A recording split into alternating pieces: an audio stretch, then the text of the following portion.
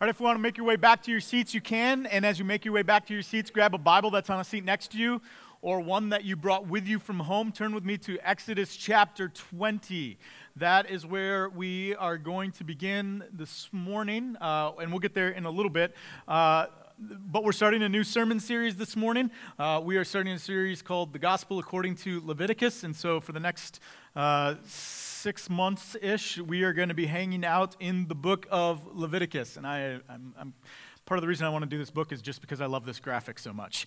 I'm not going to lie about it. So as we prepare to approach God's Word and to reflect and meditate on it, would you join me in a word of prayer?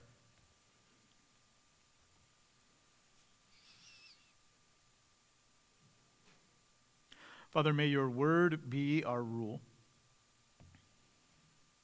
May your Spirit be our guide.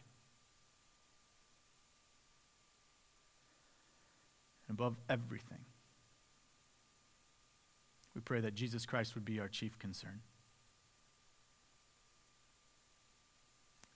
Even so we pray. Come, Lord Jesus. Amen. So I want to set us up for the next 6 months this morning. And so we're actually not going to get to the book of Leviticus yet, but I want to try to answer the question of why Leviticus, right? I think that is a question that exists for a lot of people because perhaps at some point during our life, we have tried to read through the entire Bible in the year. This was a good time to do that. Maybe you are venturing out into that resolution as we speak right now, and Genesis usually goes fine for people. Exodus, at least the front half of Exodus, moves right along as we enter into the stories, but around chapter 25, once we start getting the commands around, this is what the tabernacle is supposed to look like, and we just kind of, all right, we're here, but we're going to grit our teeth through it, and then we hit Leviticus, and we're like, oh my goodness, and we just skim right through the book, or it's the book that derails the whole thing for us and we just give up on it somewhere around February, right? Like this is typically what happens. And it's a book that's strange for us. And what I want to try to do this morning is to make the book a little bit more relevant or at least pique our interest about why we should study this book by setting it into its context. Because it's actually a very fascinating book that I think gets at the central question of the Bible as a whole. And so I want I'm not going to make any qualms about it and say like, oh, I'm going to make you just be salivating for the next 6 months over the book of Leviticus, but I at least hope to pique your interest. So let's start with this. In the beginning, God created the universe with one intent, that God would create and then dwell with his creation. All right? God's intent was never to create the world and then walk away, but rather God created all the things that exist out of the very character, out of God, the essence of who God is. God is love, and it's from that place of love that God created in order that he might live in intimate, loving relationship with the creation. And so this is what we see in Genesis, right? At the very beginning of Genesis, in chapters 1 and chapter 2, we see that God and humanity dwell together in such a unique way that God walks with humanity in the garden. God is present intimately with his good creation. And this was the original goal, that what God created would be with God. Or another way to say it, that God would dwell with creation. Now, Genesis 3 comes. Doesn't last very long. Genesis 3 comes, and sin enters into the world, and sin messes it all up by driving a wedge into the relationship between God and God's creation. Through our sin, as human beings, we become vandals of God's good created order, reversing the work that God accomplished. God brings order, our sin brings disorder. God calms the chaos in Genesis 1. Our sin brings the chaos. Where there was once intimacy, now there is separation. And so from Genesis 3 on, the Bible has one overarching concern. Right? It's the meta theme, if you will. And it's simply trying to answer the question, how can humanity once again dwell with God? This is the overarching concern of the Bible. It is the question that the Bible is answering.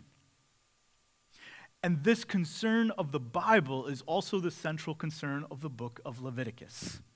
So for all that seems foreign to us, for all that makes us stumble in our yearly Bible reading plans, for all that we just don't get and our eyes glaze over and we skim beyond, the sacrifices, the blood, the food restrictions, the odd regulations about clothes and cleanliness and festival days and all of that sort of stuff, all of it is about one thing. How can we as humans dwell with God? And so we need to keep this in mind in the back of our heads as we're reading through the book. If we get lost in the details and in the minutia, come back to this idea. How can humans dwell with God? This is what we're getting at. This is the question that we're trying to answer. This is the central theme. Okay? Now, with that in mind, let's put the book into context. All right, let's take the book of Leviticus and put it in context. And the first context that we want to put it into is the canonical context. So where does it fall within the Bible, right? And Leviticus falls into what they call the Pentateuch. So the Pentateuch is the first 5 books, five books of the Bible. If you want to hit the X so that graphic, although awesome, goes away, that would be spectacular. There we go. That was my fault. Yep. So if we look at the first 5 books of the Bible, Genesis, Exodus, Leviticus, Numbers, and Deuteronomy, we see that Leviticus falls directly into the middle of the first 5 books. Now, this isn't by happenstance. This is very intentional. It's in the center in order to emphasize its importance, right? The Bible often uses a literary structure known as a chiastic structure. Chiastic structure is very intentional in how it emphasizes what the writer, the author, wants to communicate. And so one way to think about it is to think about it like this. All right, so this is what you got to visualize when you're thinking of a chiastic structure. You've got Genesis, Exodus, Leviticus, and you're kind of walking in towards the center, and then Numbers and Deuteronomy, you're walking out of it. If you were to just kind of see how it forms one side of an X, right? So you can imagine the other side there. Leviticus then becomes the X marks the spot. It's the point. It's the climax. It's the thing that everybody should focus on. Now, it's a little bit different than what we normally think about. If you were in high school or in college and you had to write a paper, we were taught that when you write a paper, you put the climax either at the beginning or the end, right? You either state sometimes you even do both. You state your theme right up front, and then as you make your points to drive your theme home, you use your strongest point at the end. Right? This is the way that we think about it. If it's most important, it's going to be up front, or it's going to be at the very end. But that's not often how the Bible works. The way that the Bible often works is it puts the thing right in the middle, on the center of the X, and says, this is what's most important. And so Leviticus is the center of the X of the Pentateuch. Because it, more than the other 4 books, addresses the question, how can humanity dwell with God? So that's the canonical context of the book. But for our purposes this morning, we're going to really camp out on the historical context of the book of Leviticus. So, the Israelites have been enslaved in Egypt, right? They all end up in Egypt because Joseph was Pharaoh's right-hand man, and his family comes over. They stay in Egypt, and over time they grow in number. Pharaoh, who no longer knew Joseph, looks out at all these people and becomes a little unnerved about them, and he enslaves them, right? The people under the oppression of Pharaoh cry out to God, and God hears their cries. And in response to the cries of the Israelites, God raises up Moses, sends Moses to Pharaoh and demands, so Moses then demands that Pharaoh lets God's people go. Signs and plagues follow, and Pharaoh finally relents and lets the Israelites out of Egypt. Moses leads the people out of Egypt. They hit the Red Sea. By the time they hit the Red Sea, Pharaoh has changed his mind and has now gathered up his army, and his army is chasing down the Israelites. Between literally a sea and the people, the army, Moses prays to God, raises a staff, puts the staff down in the Red Sea, the waters part, the Israelites go across, Pharaoh and his army pursue, but before they get to the other side, the waters come crashing back down, and God's people now are safe on the other side of the Red Sea. God leads the people through the desert to the foot of Mount Sinai. And at the foot of Mount Sinai, God calls Moses up on the mountain, and there God gives Moses the 10 Commandments. This puts us to Exodus 20, so if you got your Bibles open, let's look at Exodus 20, looking at verse 18, just after Moses has read through the 10 Commandments. When the people saw the thunder and the people saw the thunder and lightning and heard the trumpet and saw the mountain in smoke, they trembled with fear. They stayed at a distance and said to Moses, "Speak to us yourself, and we will listen. But do not have God speak to us, or we will die." Moses said to the people, "Do not be afraid. God has come to test you so that the fear of God will be with you to keep you from sinning." And the people remained at a distance while Moses approached the thick darkness where God was. So at this point in the story, Moses becomes the sole mediator between God and the people. Okay, the people have seen all that God has done. They are intimately familiar with God's power. They have seen the plagues. They've watched the seas part. They walked across on the dry land. They've heard the lightning. I don't know how they heard the lightning, but that's what the text says. I'm just being literal. They heard the lightning and the thunder, and they are terrified of God. And so they're so afraid of God and being in God's presence that says, hey, we can't do that. We can't even hear God speak. So Moses, you do it for us. You be the one who goes into the presence of God, goes up on the mountain, hears from God, and then comes back. Be the mediator. Be the buffer between us and God because we can't take it. And then there's this fascinating detail that says that Moses goes up on the mountain into the darkness where God is, but the people stay at a distance. And people literally separate themselves from God here. Now, in Exodus 24, God confirms the covenant that he has made with the people of Israel. From chapters 21 to 23 there, after the 10 Commandments, from 21 to 23, Moses goes back up on the mountain, converses with God, and God gives Moses a bunch of commands for how the Israelites are to relate to one another. They're really laws about this is justice. This is so you don't oppress one another as you were oppressed in Egypt. This is how you settle disputes. All of that sort of stuff happens. Then in chapter 24, God comes back and says, hey, let's confirm the covenant. And Moses says, here's everything that God commands about how we are going to interact with one another. And the people respond with, we will do that. We will enter into this covenant. We will adhere to these laws and these commands.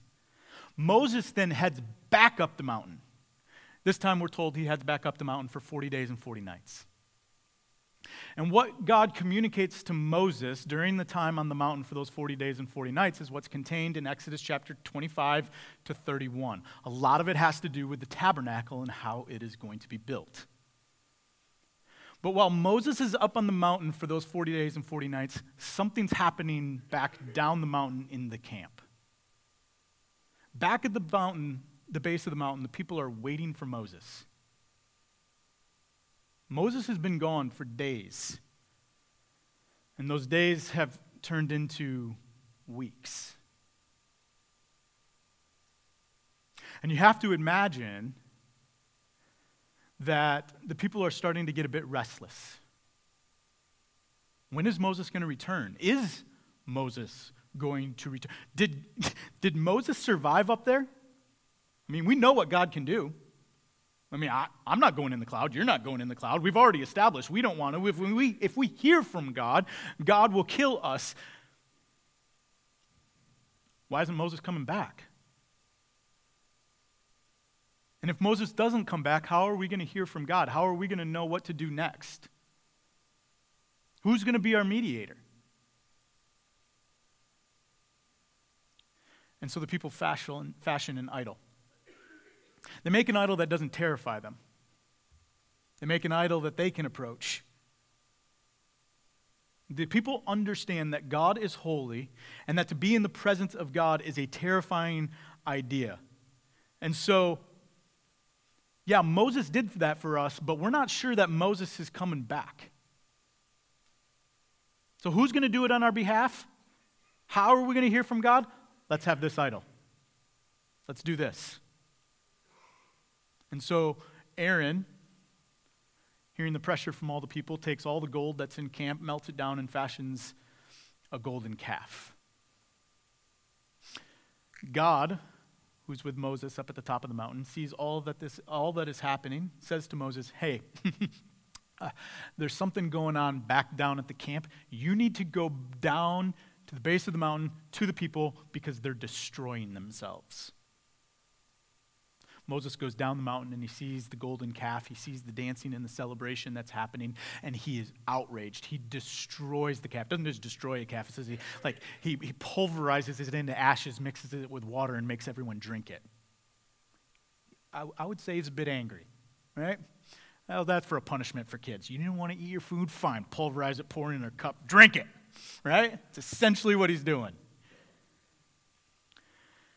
Once Moses has destroyed the golden calf, he then begins to beseech God to grant forgiveness to the Israelites. God relents and does forgive, but only partially. It says the guilty will be punished, and those who are not, they're going to be spared. And then we get chapter 33, Exodus 33. It's an interesting chapter. It begins with God telling Moses that Moses and the Israelites are to go to the promised land. But then God says, but I'm not going with you. You guys go to the promised land, the land that I promised to your ancestors, to Abraham, Isaac, and Jacob. Go to the land, but I'm not going with you because I'm still so angry with you that I don't know if you're going to live if I do go with you. So I'll send an angel ahead of you. Go, but I'm not going. And then we get verse 7. So if you've got Exodus 33, look at verse 7.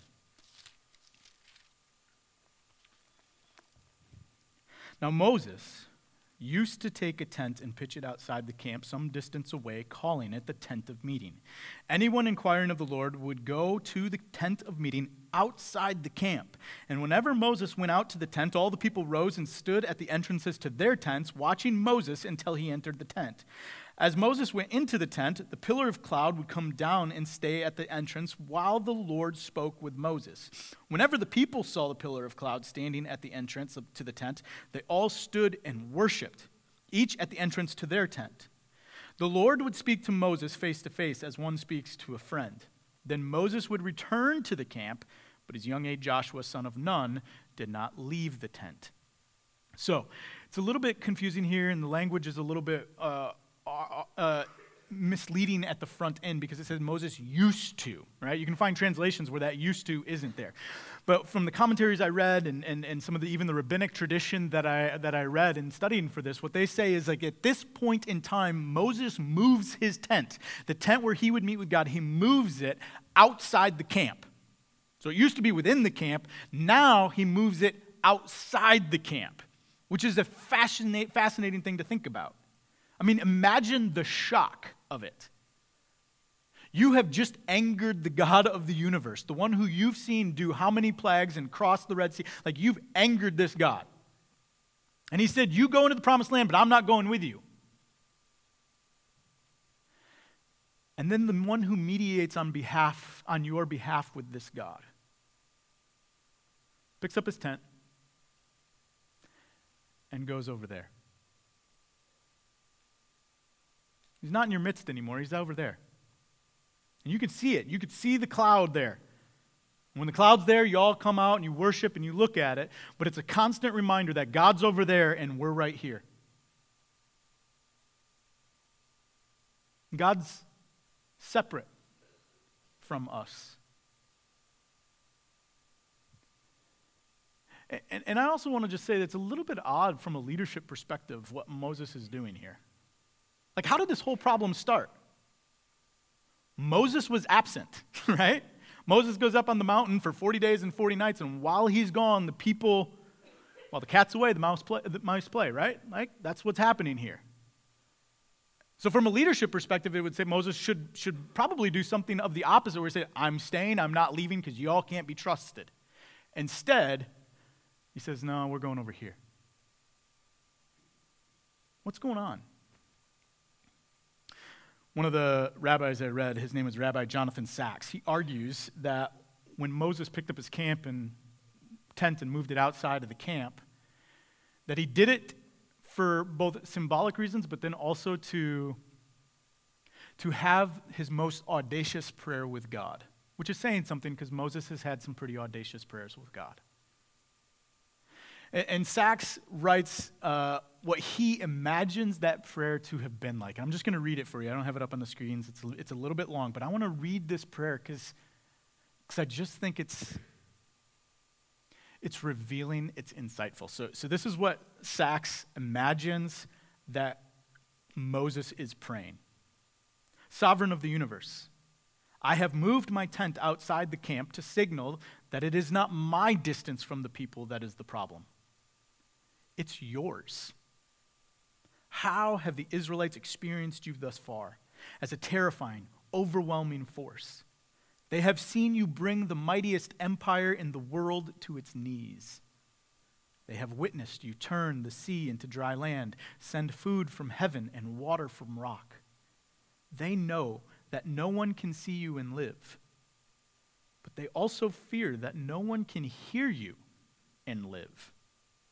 When you revealed yourself to them at the mountain, they came to me and said, "Speak to us yourself and we will listen, but do not have God speak to us or we will die." When they made the calf, wrong-headed though they were seeking a way of encountering God without terror. They need you to be close. Whether or not this is what happened, it gets at that fundamental question about the relationship between God and humans. How can humans dwell with God? Right? That's the central longing of this prayer. People don't need me, Moses says, they need you. It's not my distance that's the problem, it's your distance. How can we be close? How can you be close to the people? Right? It's this whole idea that God is transcendent, and we get this idea, right? We naturally understand that God is transcendent. He's infinite. God is ineffable, untouchable, indescribable, right? And yet, while God is transcendent, and we want a transcendent God who doesn't have the same problems that we have and isn't overwhelmed by the same things that overwhelm us, we also, as human beings, long to answer the question of, can this transcendent God be immanent, be close, be intimate, be near to us? Can God relate to humans, not just from heaven, but can God also relate to humans on earth? Can God meet with us, not just on the mountaintop, but will God meet with us down in the valley, in the valleys of life? Can God come close to us? Because if God can't come close, if the transcendent God cannot be immanent, what hope do we have?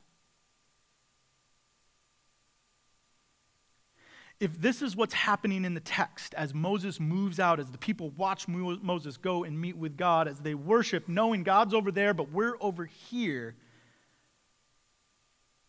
then we have to admit that this longing of the people is something that's new. It's new within human history. It's not new for humans to think that God is transcendent. The people have long thought that God was transcendent. But what's new is this longing for and this belief that God can also be intimately, or can be immanent. I mean, and part of what's shaping the people's longing is that they know that God can be intimate. They have experienced God act in history that is completely unique. I mean, they walked across dry land, seeing the walls of water on either side of them. They have seen the water come from the rock. They have picked up and eaten the manna that was lying on the ground. They know that God acts in history, but now God is over there. And will he ever be close?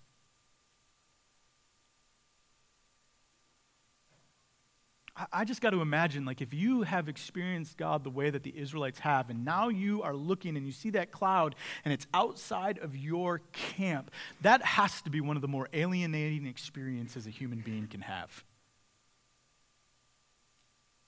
You know that the transcendent God has the possibility of being close. You know that one person talks face to face with that God. But now that God can't even be in your midst? Again, this is what the crisis of the golden calf brought about. And it's also the crisis that that is highlighted here. Moses, as the sole mediator, is the sole connection between the finite and the infinite and the finite. Moses as this sort of human touch point between heaven and earth. And without Moses, God is distant. Without Moses, we're on our own. And so how can humans dwell with God? And God's answer to that question is the tabernacle. Back in Exodus 25, before the golden calf incident, Moses is up on Mount Sinai conversing with God.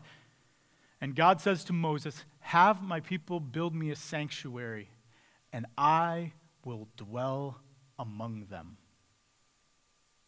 Now, this is the first time in all of Scripture that the word to dwell is used in relationship with God.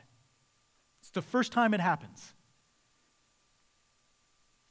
And the word dwell, it doesn't just mean like, oh, that's where God lives. It's got a certain kind of, I've said it a lot, but intimacy to it, right? It literally means a neighbor. Someone who lives next door. So the God who created the stars and the mountains and the entire universe is about to become a neighbor. And the rest of Exodus, from the golden calf incident on, describes what the building of the tabernacle and the house of the Lord, what it will, before that in verses 25 to 31, it's what is it supposed to look like and how do you build it, and then the rest of the book is the Israelites building it. And by the end of the book of Exodus, we find the tabernacle has been built, and the furnishings have all been put in place, and all is ready. And then something interesting happens. Turn with me to Exodus chapter 40.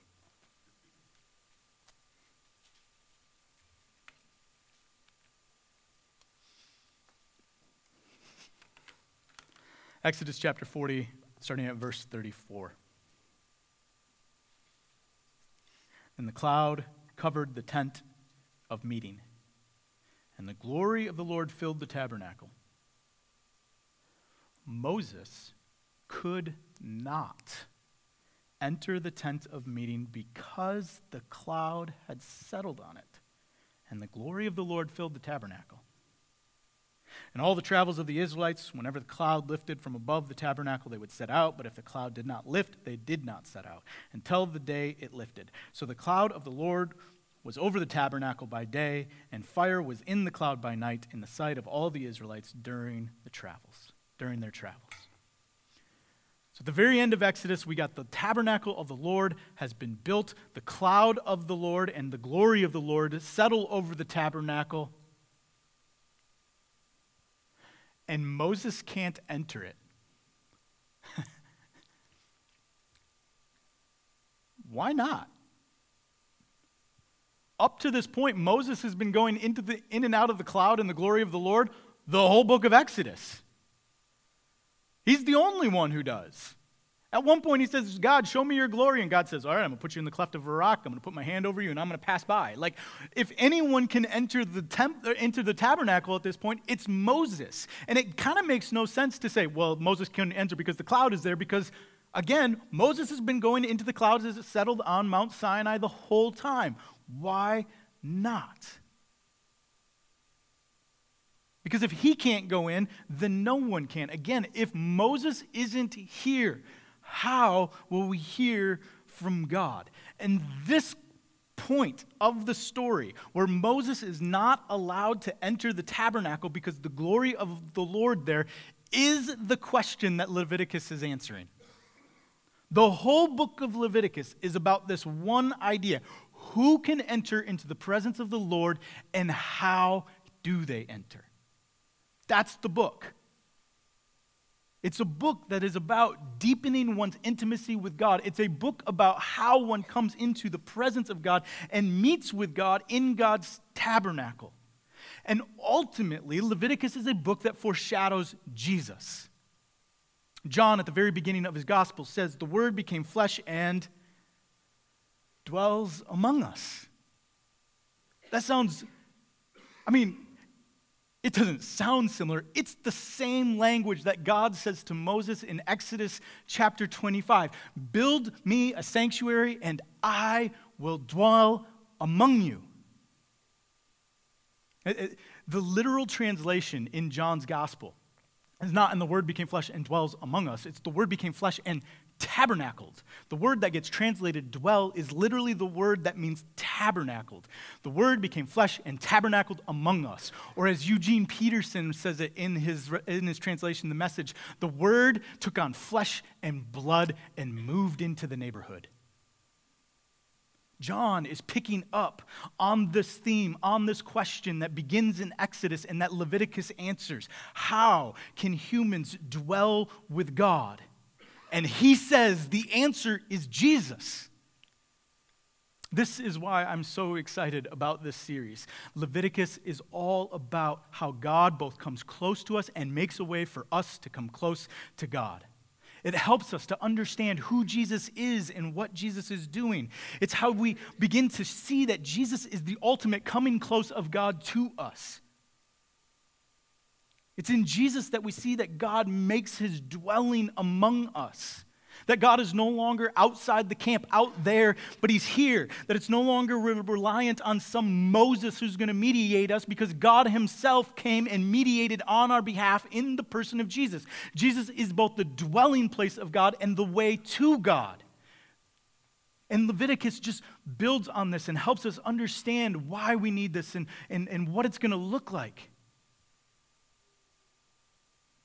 And all the questions that Leviticus is going to try to answer, we see the ultimate expression of them in Jesus. Jesus is the answer to the question of how we can be near to God. Jesus is the answer to the question of how can a transcendent God become eminent to us. Jesus is the answer to the question of how do we purify ourselves to be in the presence of a holy God.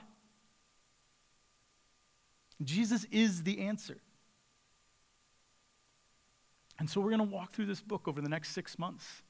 And my hope is that we become not just more convinced of the fact that Jesus is the answer, but we trust it more.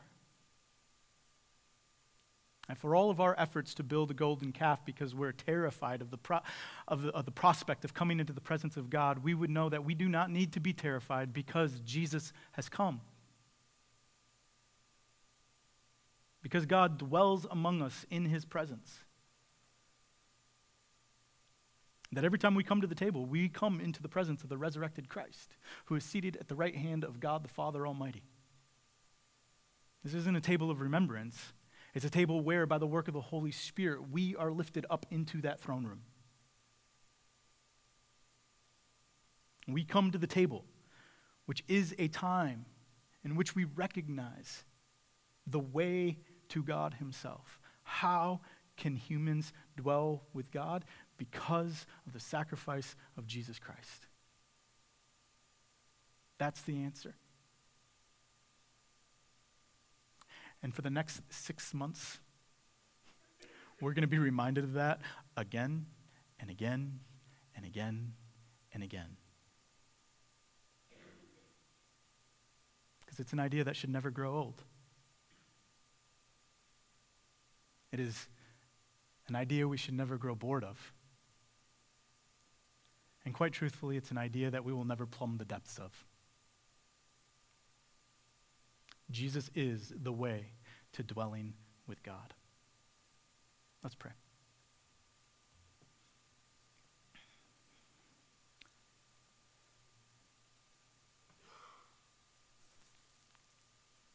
Father, we give you thanks that you, the transcendent God, have come close to us. That you dwell among us. And you do so through your Son, Jesus Christ. May that idea inspire us. May it capture us. May it bring us a sense of peace. For we are no longer alienated from God, looking at you as though you were outside the camp. But you have come in, come close, you have touched. You continue to do so.